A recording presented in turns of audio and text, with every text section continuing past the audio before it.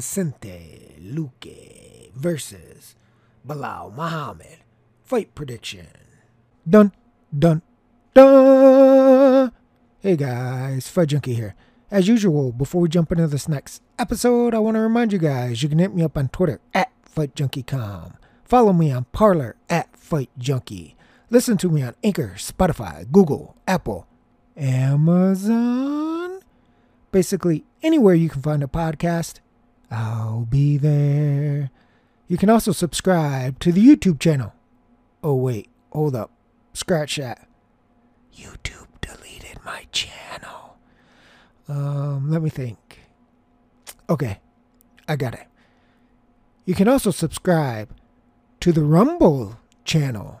Rumble.com/FightJunkie. Want live stream? Twitch.tv/RealFightJunkie. Vicente Luque, 21 wins, 7 losses. Of his 21 wins, 11 by KO, TKO, 8 by sub, 2 by decision.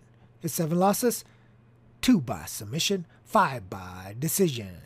Belal Muhammad, 20 wins, 3 losses. Of his 20 wins, 4 by KO, TKO, 1 by sub, 15 by decision.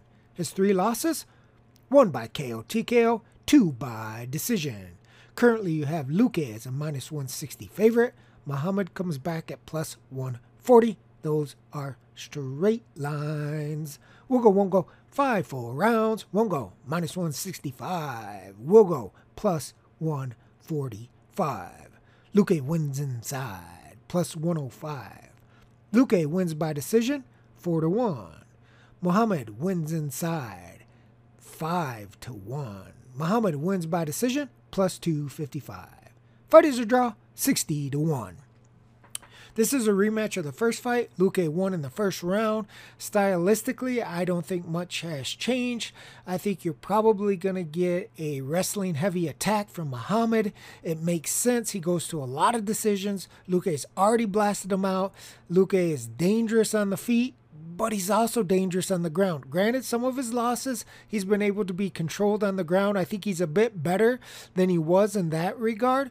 But of course, Muhammad is going to look for opportunities to control him, whether that's on the ground or up against the cage. Personally, I think if Muhammad's game plan is to go to a decision and win on points, it usually is, he's probably safer controlling Luque up against the cage, dirty boxing him, and just using that cage as like a barrier where Luque can't get his back off of it.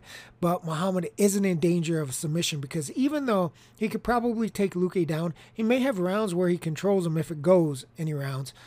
The threat of a submission is real. It's there, and Luque, if he can't get up, he will throw up submissions. So even though Muhammad could be having rounds of success where he's able to control Luque on the ground, the danger is real, and Muhammad would have to be on his P's and Q's. He can't make a mistake because Luque would throw something up and try to finish the fight there.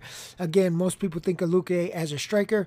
11 wins, KO, TKO, but he also has 8 submissions. So Muhammad's going to have to be careful there. You can't get lazy and think, this is a Luque of old who's going to do nothing and just allow me to control him, because I think Luque's submission game could be a real game changer there against Muhammad if Muhammad isn't on his game and being aware of every second of every round where he's controlling Luque. Again, I think that's why it's probably safer to try to control Luque up against the cage, but I'm not sure that Muhammad can do that for 5 full rounds. Obviously, when you're looking at Luque, he's a finisher. We already talked about his 11 KO TKOs and his 8 submissions. He goes for a finish. This is what he's going to be looking to do. He's got 5 rounds to do it. The only reason you see the under being favored is because of Luque. In my opinion, Luque's favored straight. The under is favored. And Luque wins inside is it's favored at some books, but generally that's the lowest line that you're going to find is Luque wins inside. So the books are expecting that Luque is going to be able to finish Belal Muhammad inside the distance. Again, the 5 rounds helps you if you're taking Luque inside. For me, I don't think if you like Luque, you really need to take him straight, because if he's able to get to Muhammad, I think he's probably going to be able to stop him. Again, you would like it if you're backing Luque that he keeps Muhammad upright and that there is no grappling. You don't have to worry about Luque being controlled and not being able to snatch up a sub. All you have to worry about is Luque throwing hands with Muhammad. Muhammad's not a very powerful puncher.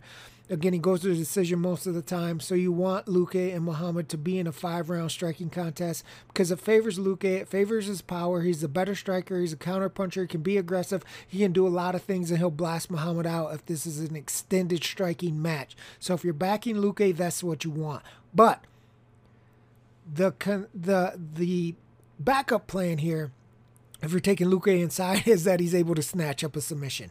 It's possible because, again, he's finished people off of his back.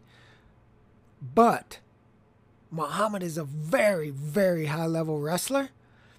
And unless he makes a mistake, I don't think that's the ideal situation for Vicente Luque inside bettors to be, is that Luque has to win off of his back. I think there could be points and times in the rounds, in the fight, if we go rounds, where Muhammad is able to control him. But as long as Luque is either throwing up the threat of the submission or is able to get to his feet, you're okay if you're taking Luque inside, because that means he's being active. He's looking for finishes. He's looking for sweeps. He's looking for a way to get this fight back to his feet where he can put some leather on Muhammad and possibly end the fight. What you don't want is Luque just laying there, allowing Muhammad to just control him positionally, because I don't think you're going to see Muhammad go for a lot of finishing techniques, whether it's on the feet or on the ground. I just don't. Luque is dangerous. So I think Muhammad, if he fights and works hard to get Luque down, he's going to know the struggle was real, and he's going to positionally dominate him because he's not going to want to open up and risk Luque either throwing up a submission or getting back to his feet, and he's going to have to work that much harder to get Luque down again.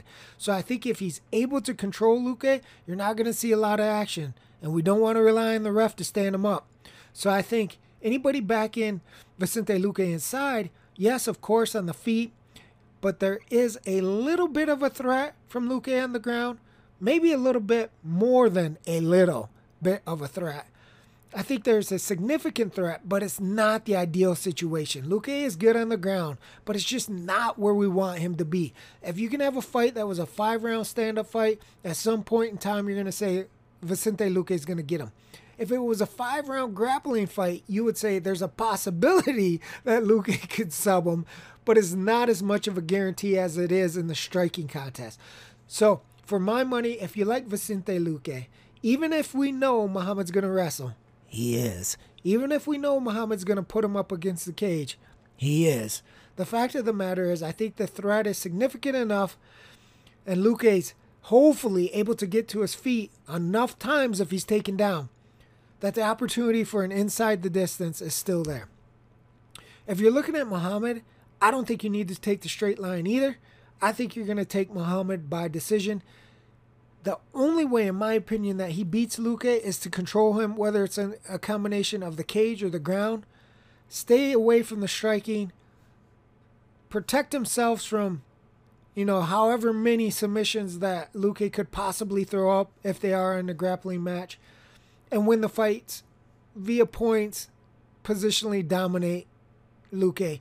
I don't think he's going to go for a finish on the feet. I'd be surprised if he went for a finish on the ground.